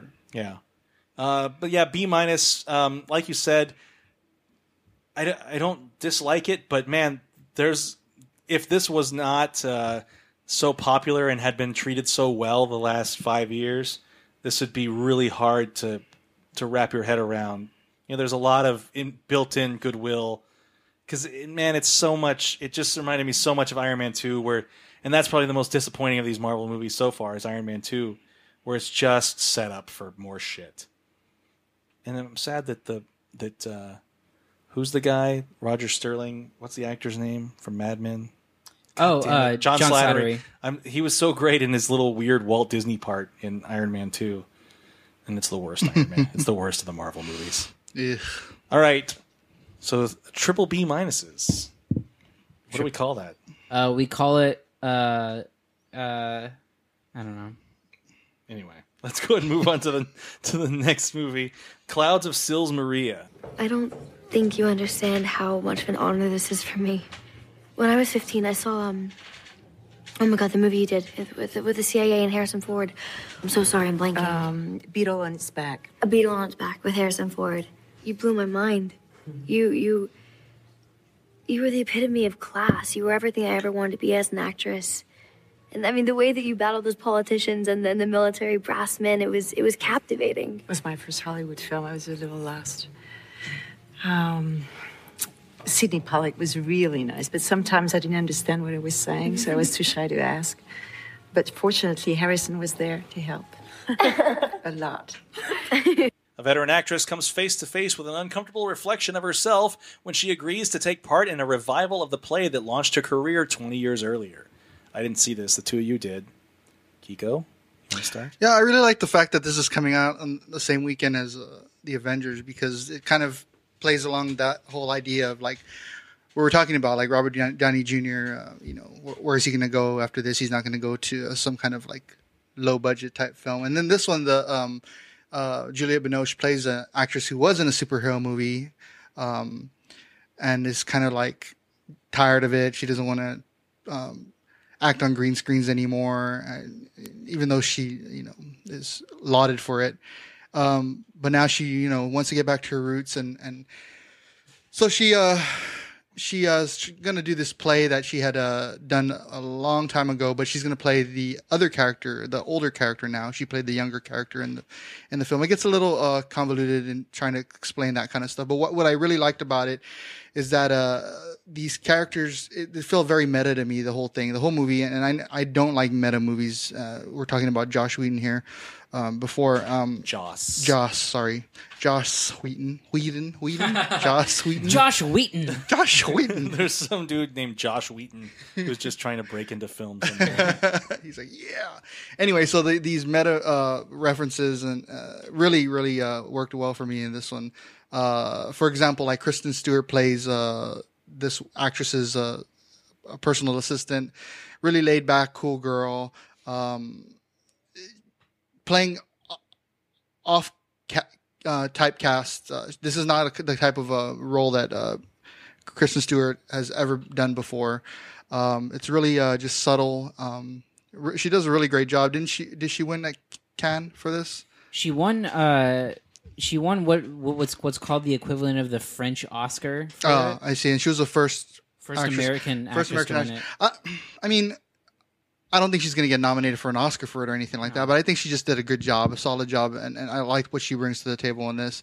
And then somebody else who plays against type is Chloe Moretz, who I thought, if you really look at it, I think that those two roles could have been switched just because of what kind of people they are off camera, and I think that was one of the points that the director, Olivier Assayas, I think his name is, was trying to say, because Chloe Moretz is kind of this like clean slate, clean cut type good girl in Hollywood. She doesn't really do anything wrong.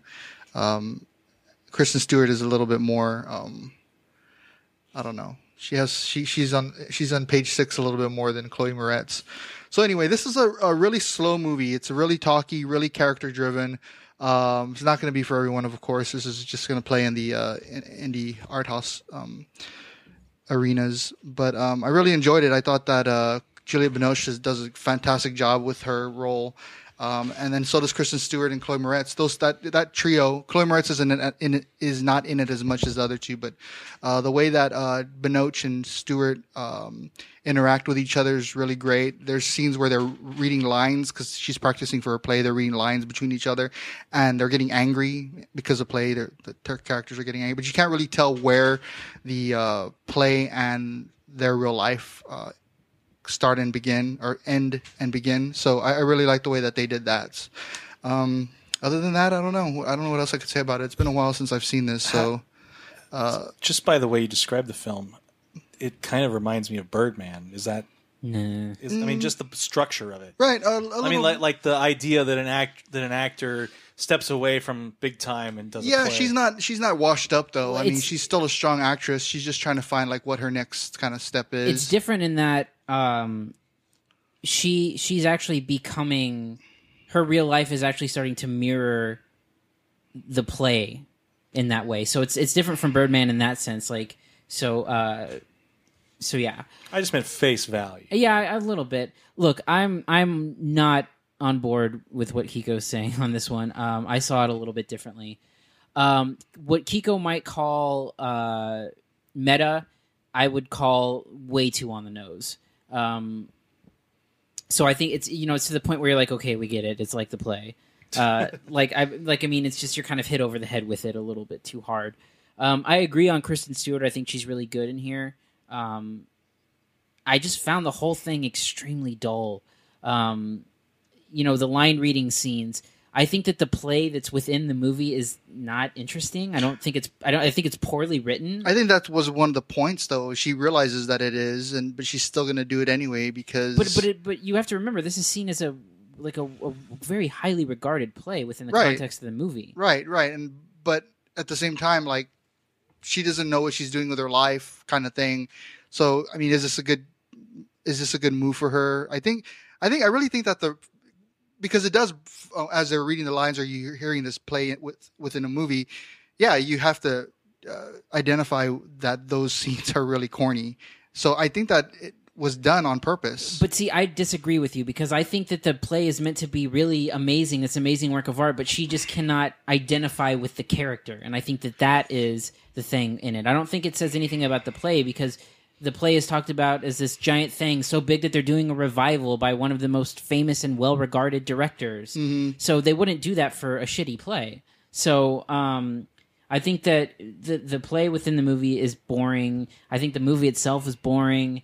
The relationships, the relationship between Kristen Stewart and Juliette Binoche is, it's on the nose, man. It's I don't know what else to say about it other than it becomes very evident very early on what the film is trying to do, and it does so in a pretty obvious way. And I know I'm in the minority, but I found the whole thing dull. Yeah, it's really slow, don't get me wrong, but I just really like the way that Kristen Stewart and Juliette Binoche's characters interact with each other and how their relationship changes throughout the whole thing. And I mean, it was cool to see Kristen Stewart in a role that she's never done before, but at the same time, like, just so different from what you perceive her life to be. So, like, I liked her a lot better in Camp X-Ray. Oh no! See, I didn't. I mean, I thought that movie was okay, but yeah. I mean, she'd be the person to have this assistant. She wouldn't be the assistant. You know what I mean? So to see her being in this like more secondary role, this kind of, she's always like, she's a kind of she's a servant to her boss type of role. Was kind of interesting to me. One last thing I want to ask, because I felt this way. Did you find the inside Hollywood stuff a little off-putting at all? The idea that this sort of exists within the Hollywood that we live within. So there's a lot of talk about like, oh, I have a photo shoot scheduled for whatever, or do you want to take this role as the whatever? I just found that a little off-putting and a little too like inside baseball at times. Well, I think that's what meta type of film, and you don't consider it meta, so I mean, I don't know. So I think I'm not saying it's. I think that's what the kind of referencing is supposed to be. I thought it was actually funny when they brought stuff like that up. I mean, I think that's where a lot of the humor came out, because they are making fun of superhero movies at times, and the superhero movies that they do show look more like parody of superhero movies and stuff like that. Not that that's even a big part of this film. I mean, they're not like making fun of, American-made movies or anything like that, but it's just a different world that they're living in. I think that's what I liked about it. Juliette Binoche is trying to find where she is supposed to be now, and this play is either going to make her or break her type of thing. Not financially, but I'm talking emotionally. If she can get back to where she used to be as an actress. So I enjoyed it. All right, grades. I really like this a lot. I'm going to give it a B+. I would probably go with a C, possibly C+. Did not dig it at all. C for clouds. Those are great scenes too. The clouds scenes are awesome. They're I guess it's like something in the natural world. These clouds go through the Swiss Alps, and they look like snakes, so they're rounding out the mountains. Look, man, I don't know. It's metaphoric. Oh, is it? I can't imagine that clouds would ever be metaphoric in a film. All right, let's go ahead and move into our last movie, Tales of the Grim Sleeper. I seen him circle the block. Asked me where I was going, and he says, "Come on, I'll take you." He would want to take pictures of me. It was one door that he had locked from the inside, and I knew. I was trapped. Back in the 1980s, we had a count of 90 women. These murders stretch over a 25-year period. I wondered how this was possible. Hi. Imagine if they would have treated victim number 3 as if she was a student over at UCLA with blonde hair and blue eyes. The police don't care because these are black women. We don't mean nothing to them. The lack of concern allowed for this hunting ground. I tell my own son, whatever you do, do not call 911. This was a community that has survived against all odds. Documentarian Nick Broomfield digs into the case of the notorious serial killer known as the Grim Sleeper, who terrorized South Central Los Angeles over a span of 25 years. We all saw this, right? Mm-hmm. Cody, you could start. Yeah, this is part of the HBO documentary series that is airing every Monday night. And something that we decided to start covering because they're doing really amazing things with documentaries. Like we covered a couple weeks ago, Going Clear, the Scientology doc, and next week we'll be talking about Kurt Cobain, Montage of Heck. Yeah. I think the main... first of all, the movie's all right. I didn't think it was anything special. Yeah. I think that the main issue I had with it is an issue I have with a lot of documentaries, and I think it's maybe I should rethink things, and maybe this is just an inherent problem with documentaries, but again, a major lack of focus. Is your documentary about the Grim Sleeper, his crimes, his victims, the survivors, or is it about how the police handled the situation?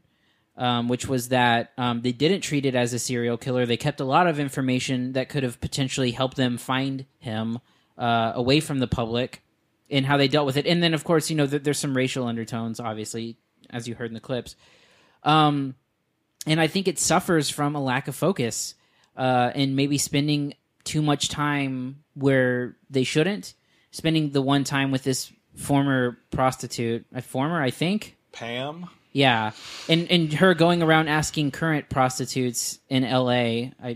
She becomes a freaking producer on this movie, basically. Yeah, I mean, she does as much work as he does. Yeah, and it's going around asking them, "Hey, were you around when the Grim Sleeper was around?" Which, okay, that's fine, but again, it was never a really fruitful endeavor as far as the documentary was concerned. You don't think she got a lot of insight into? I mean, these people are telling her things that they've never told people before. So, but I'm talking about how another fly, everyone. Yeah, I'm talking about how much time they spend of her seeking out these people versus the return that it got. I think that would have been it's still there, Kiko. I know, I see. It's still alive. Fucking fly.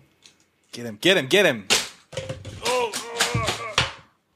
He's behind the blinds. Okay, let's just let the fly go. Okay. All right. Guys. Anyway, so as we're talking about this racially charged, I think it was timely. culturally- I think it was very timely in terms of the racially charged narrative. I mean, we're in things that are happening in Baltimore right now. Do cops care about Black lives? The same thing here. I mean, like you heard in the clip, would people care if 10 white women went missing or were killed back in the Well, they even used a term. It was NHI when it was like a hooker or prostitute that turned up dead, and it was a term that the cops used for non-human involvement. Yeah, right. Which is like, holy fuck. Yeah. That said, this movie is way too long. You think so? I think at about 45 minutes, it stops running out of things to say. And maybe that's part of the focus issue, is that we never really quite delve into this guy's life. I mean, it just kind of seems like everybody knew he was the killer. Yeah. And then the kind of long-awaited payoff with his son. Yeah, and not that scene is interesting because they never ask him about, hey, what do you think about what your dad's accused of? Yeah. Like, they never touch on that. That's like question number one. And you're absolutely right. You don't really find out anything about him other than maybe his sexual endeavors, and that probably a lot of people were well aware that he was right. But you never found out what led him to committing murders Right. instead of these sex crimes that he was doing. Like there's never any context of how it escalated to murdering people. I mean, don't get me wrong; it's a crazy story. I mean, he could be responsible for 100 murders, all of women, all of whom he had some sort of sexual interaction with, and like disturbing sexual interaction. Yeah, lots of photo taking, lots of really, and one thing I do like is how the evolution that starts with his three friends on the porch who are yelling at the director. That was one of the stupidest things when he's like, oh, I thought Peckerwood was a term of endearment. Yeah, that's stupid. Like, shut the fuck up. But I do like how that turns from that until, hey, he didn't do it. We don't think he did it. To a couple days later, the director gets a call from one of those guys. He's like, well, now that I think about it, he was going around. He tried to kidnap this woman Yeah. when we were out looking for cars to steal. like that was. I mean, the revelation is ridiculous. First of all, because it's like, you know what? Now that I think about it, when we tried to kidnap that one girl, it was a little fishy. Yeah, I think the beginning of this film suffers a lot from the documentary and throwing himself in the middle of it. I agree. I agree. He looks I don't know this guy's other work. I may have. He seen did a him. movie on Eileen Wuornos, the serial Eileen killer. Wuornos. Wuornos, is that how you pronounce it? The one from Monster. Yeah, selling a serial killer. He did a Heidi Fleiss movie. He did a Kurt Cobain movie called Kurt and Courtney. Oh, that's a really well-known. Yeah. And then he did one on Biggie and Tupac. But it, like the throwing himself in the middle of this, like looking like a goon walking down the street with a giant microphone and headphones on, walking through South Central. It's just a ridiculous sight. And I was fearful that the whole doc was going to be like that, and it calms down later. But still, like this thing's an hour and 45 minutes, and I think it just runs out of gas. I do too. That's a good point. At an hour in, I was like, what else is to this story? And it was just letting out dribs and drabs of people. What? I don't know, that made me laugh. Dribs and drabs. Just dribbling out this information about people, what they saw along the way. Like this one guy who was a carpet cleaner was like, I cleaned the carpet in his van and I thought that was oil, but now that I think about it, it was probably blood. Yeah. So it's just a lot of that stuff over and over again. I think the most kind of chilling insight comes from his son's ex-girlfriend, who was in the house at the time, and kind of the most coherent narrative. Can I tell you about an unintentional funny moment of this film? What? Do you remember where the scene where it was after he was arrested and they're photographing all of the stuff in his house and there's just tons of porn? Yeah. Like they show, there's pictures, they have pictures of the DVDs of porn and the VHS tapes. In one of the shots, if you look for it, there's a huge stack of porn, and then next to it off to the side is a copy of Hitch. And I laughed so hard. He's got some good taste in movies. See, it doesn't really and I don't know. Maybe it's just the age we live in. Maybe I just have seen too much porn. I want to know where this is going. But the presence of porn itself is not the shocking thing at all. And the movie seems to kind of think that is. I think maybe the presence of a porn collection, but not what he was doing, like photographing. Well, no, that's fine. I'm talking about like the store-bought stuff that you see, not like the crazy. Oh yeah, like he was into porn. Yeah, like he's got DVDs of porn. Like okay, so now somebody with a big VHS porn collection is a crazy person. Maybe they're just... Well, I don't know. The movie seems to kind of make that connection, and I don't know that it's successful. I mean, obviously the fucking photographs are chilling and disturbing. Yeah. I also would have, and I don't know how far along it is and if this is an issue, but I would have liked a lot more about the case against him, the court case, and what's going on, or like the police investigation. Or even the movie touches on, there was a cop arrested for these murders. Yeah. And then was exonerated. Mm-hmm. What happened? What the fuck was that about? Right. We don't find out a lot about the current case and what it is, or more about this person, and it might be partially because he's still a mystery and the case is ongoing, but still, I just felt I couldn't help but feel like, not only does it stall a little bit, but there's more that there could have been. That if you're going to spend an hour and 45 on this, at least put some more interesting stuff in here, or at least more pertinent to the case, because I think that's one of the important. I mean, you want to see the fallout of it, right? I mean, you want to know what's happening to this guy, or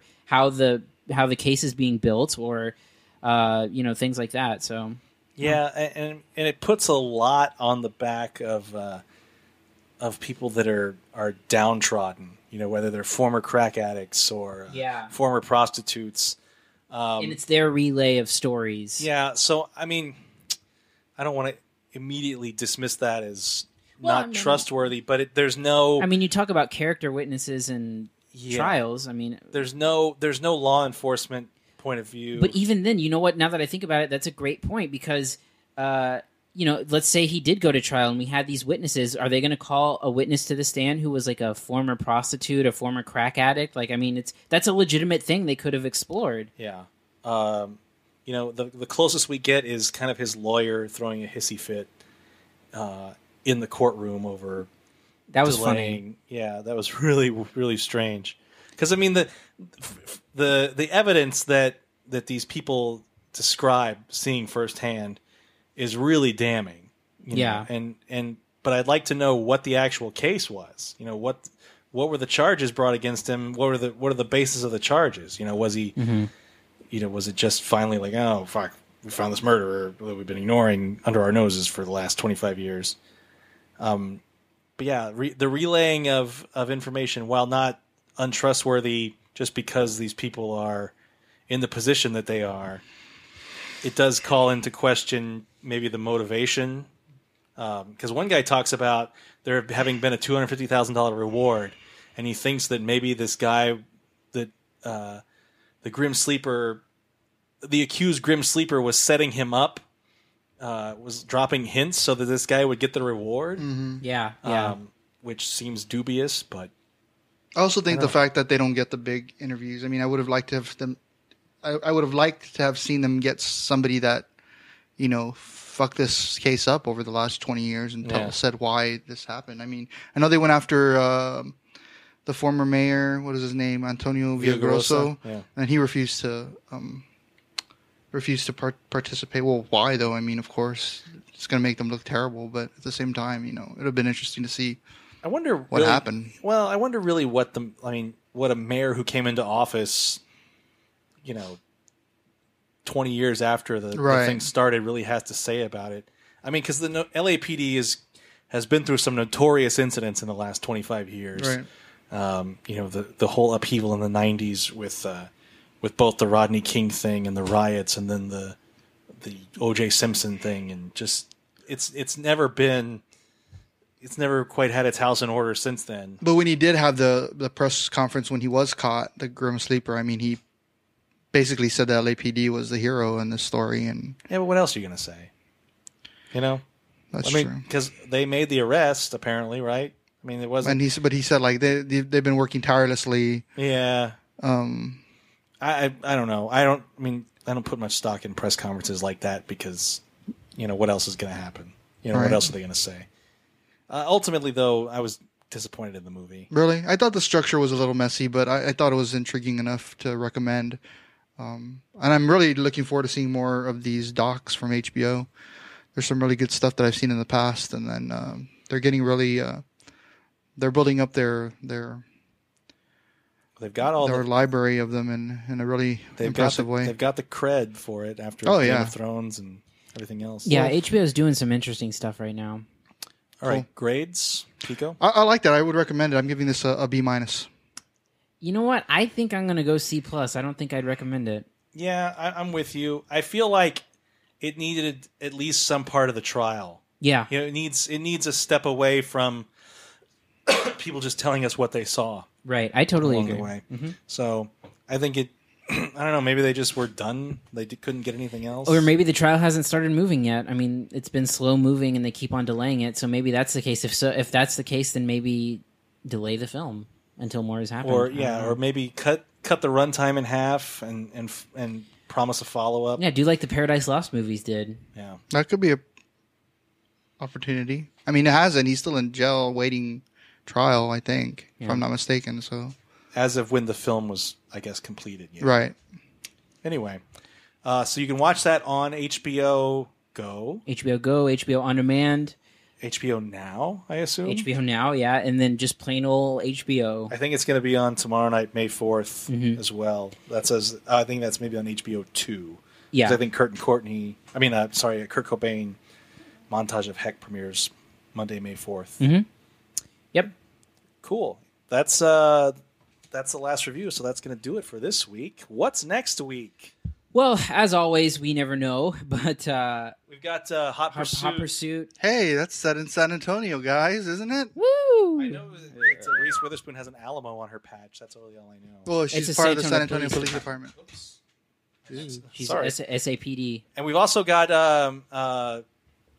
you and I are going to a screening of The Room. Yeah. Maybe we'll talk about that a little bit. Yeah, we could probably brush it's that. The Riff Tracks showing of The Room that we've teased here for a few weeks. We gave away tickets last week to some winners. Of course, I had my interview with the Riff Tracks guys and with Tommy Wiseau. Give that a listen. That's bonus episode 6. Mm-hmm. You can also check both the videos out at cinesnob.net. Yeah. So we'll talk about that. We've also got, like I said, Kurt Cobain, Montage of Heck. Yeah. So everybody watch that on Monday night so we can all, so you know what we're talking about. We've also got I Am Big Bird It's coming out on VOD. I'm really excited about that. I watched that the other day. I haven't had a chance yet, but I'm really excited. And then we've got some ones that may or may not open. 5 Flights Up, movie with Morgan Freeman and Diane Keaton, is on the calendar for next week. I don't know if it's coming out. I've never even heard of that. 5 Flights Up with Morgan. Sounds like a red box. And The Salt of the Earth is also listed. Oh, nice. As 5/8. Again, we don't know this for sure until the times come out. But the fact is, big movies are still steering clear of the Avengers. yeah, it's going to be like that until Mad Max. Yeah, that's the next week. In Pitch Perfect 2. Are you looking forward to Pitch Perfect 2? I am. I actually really like Pitch Perfect. Did you like Pitch Perfect also, Kiko? No. Why not? We're gonna sing. We're gonna do the whole review in a cappella. Here, do the cups thing. It's hard. I have to put the mic somewhere else. You're just gonna drop all your slushy. My Slurpee. That I Slurpee, finished sorry. Hours ago. Anyway, and don't forget about our screening, May 11th, at Alamo Draft House, Days Park of North. Confused, quote along. Days of Confused, quote along. $5. Buy your tickets online because it is reserved seating. Yeah, and you should be able to also go to the box office and purchase your tickets as well. And just be mindful that we sold out our Pee Wee screening last time, so we're hoping to sell this one out again. And if you haven't been to one of our screenings, we've been told they're good. We're going to have some prizes, too, to give away. Yeah. We always do. We did some trivia last time. I think we'll do that again this time. Okay, so that works. Bone up on your D&C trivia. Yeah. That's Dazed and Confused. Thanks. We also have, we are very closely approaching our 1-year anniversary of this marvelous show. Marvelous, get it? Because we talked about Avengers. Marvelous. Our first show featured a comic book movie too. Yes, it did. Days of Future Past. So we're gonna do hopefully a live event where you can hear this show and watch it be done live. See how the sausage is made live. Yeah, it's that ugly. It's that ugly. Watch too. Kiko noodle on his phone for most of the show, and on other things. Yeah, watch how little Kiko is dialed into this show. We're just playing clips of Kiko we recorded. Yeah, it's a Kiko soundboard we have. It's just like, who's this comic book character over and over again? Who's Thanos? What? Yeah, fucking Thanos. Anyway, so yeah, we're still working on finalizing the details for that, but it'll probably be the we're waiting to plan it around naive, well, I guess optimistically, Spurs finals appearances, but that's done now. Yeah, that's out of the question. But we are looking at, I think, the first week in June. Yeah, first week of June or the last weekend of May. That's Memorial Day, so I don't know that we want to do that. The last week of May. Oh, last weekend of May. Okay, I thought that it. For some reason, I thought that the end of May and the end of June was on an actual weekend, but I don't know. What? I thought that it was something like the 30th was on 31st was on a Sunday and the right. No, not this year. Haven't looked at a calendar. It's actually very close. I think the 1st is on a Monday. June 1st is on a Monday. Okay, but that's Memorial Day weekend. Yeah. Anyway, what's opening Memorial Day weekend? Memorial Day weekend is Come on. Tomorrowland in San Andreas, I believe. Oh, and I'm really looking forward to Tomorrowland. San Andreas, I can't believe they're still making movies like that. Yeah. It feels like that should be like an asylum movie. It feels like that was something that should have happened in 2005. 2005, more like 1995. This is fucking stupid. The Rock wasn't big enough to. I love The Rock. Yeah, no, I do too. I still think he can be the biggest action star ever. So maybe this is going to help him. Anyway, I'm really looking forward to Tomorrowland. Me too. I was at Tomorrowland at Disneyland. Was it magical? No, it's really kind of a mess right now because it's being renovated, and my friend thinks they're gonna turn that into the Marvel area. That's going to come to Disneyland, but I think they're going to turn that into the Star Wars area and turn Toontown into the Marvel area. Because who gives a shit about Toontown? Nobody. You know, there's you're a fan of Who Framed Roger Rabbit? No. No? I'm not familiar. He's never seen Roger Rabbit. I think I have, but it's just been. Have you seen it, years. Kiko? Oh, I grew up with that movie. There's Disney's California Adventure is begging for Roger Rabbit presence Mhm. because it's like 1920s, 1930s Oh, right. Hollywood. I'm like, why the fuck is Roger Rabbit not all over this motherfucker? Yeah, I want God them damn to it. make a sequel. Really? Heck yeah! Could you imagine now the technology? Yeah, you remember? I remember seeing the footage of how they did it with, like, they would have like real strings holding the gun, like. Oh, and Moving. Well, Bob Hoskins is dead, so Well, yeah, but couldn't make a sequel. They But he couldn't had make a there was a sequel. scene. Son. Bob Hoskins Jr. Yeah. Is that a real No, person? I mean the character's son, not Bob Hoskins. Did you ever see the making of where there's the scene where Roger is supposed to be handcuffed to him, and the handcuffs they pull. Well, but he's like controlling it with hand movements. There was just some real artistry in that, like just trying to figure out how that would How to work move back then. real things around, and But now it's just it's fucking computer. Yeah. Put it in the computer. it'd be cool if they did it the old school way. They'll never do that. That'd be stupid. Fine. Like let's just redo an industry. Anyway. They did a little bit of that in Eternal Sunshine of the Spotless Mind, where they would. Isn't that something to like that people like when they do? What are they called? I don't know what you mean. When they do special effects, but they do them like practical effects. Practical effects, yeah. Well, yeah. I mean, yeah. So I don't think that's a lost art. People get boners over that stuff, even though it doesn't mean anything. Like people are so excited that the new Star Wars film has practical effects, like But you has can real tell. sets. But you can tell. But no, you can't. Like Oh, that. of course you can. Dude, that little robot on the beach ball robot. That's in the new Star Wars trailer. Yeah. Do you think Is that a practical effect? What do you think? I think it's. I don't remember. I have to watch it again. Well, if you probably, I would say it's computer generated. Nope, it's real. But if you can't tell the difference, what's the difference? I think you can tell the difference. There are there are plenty of bad special effects. You're right, but there are plenty of times you can see that it's a shitty, set as well. Like for King Kong, like why couldn't you just get a big ape? For Jurassic Park, why don't you just bring those dinosaurs we found? Yeah. Anyway, so if you want to reach us, you can email us at podcast@cinesnob.net. You can call us at 920-FILM 210 920. You're nodding your head. I like that, Cody. Like I'm getting it right. You're nailing it. 920-FILM 210 920-3456 210. Do we have any giveaways right now? No. No, nothing right Sorry. now. Oh, you would I have hard tickets for we should have talked about this beforehand, but I have hard tickets for Pitch Perfect 2. So we'll drop them off somewhere. Well, yeah, stay tuned to our Facebook page and Twitter. We'll tell you where you can pick up hard passes. That'd be paper passes for Pitch Perfect 2.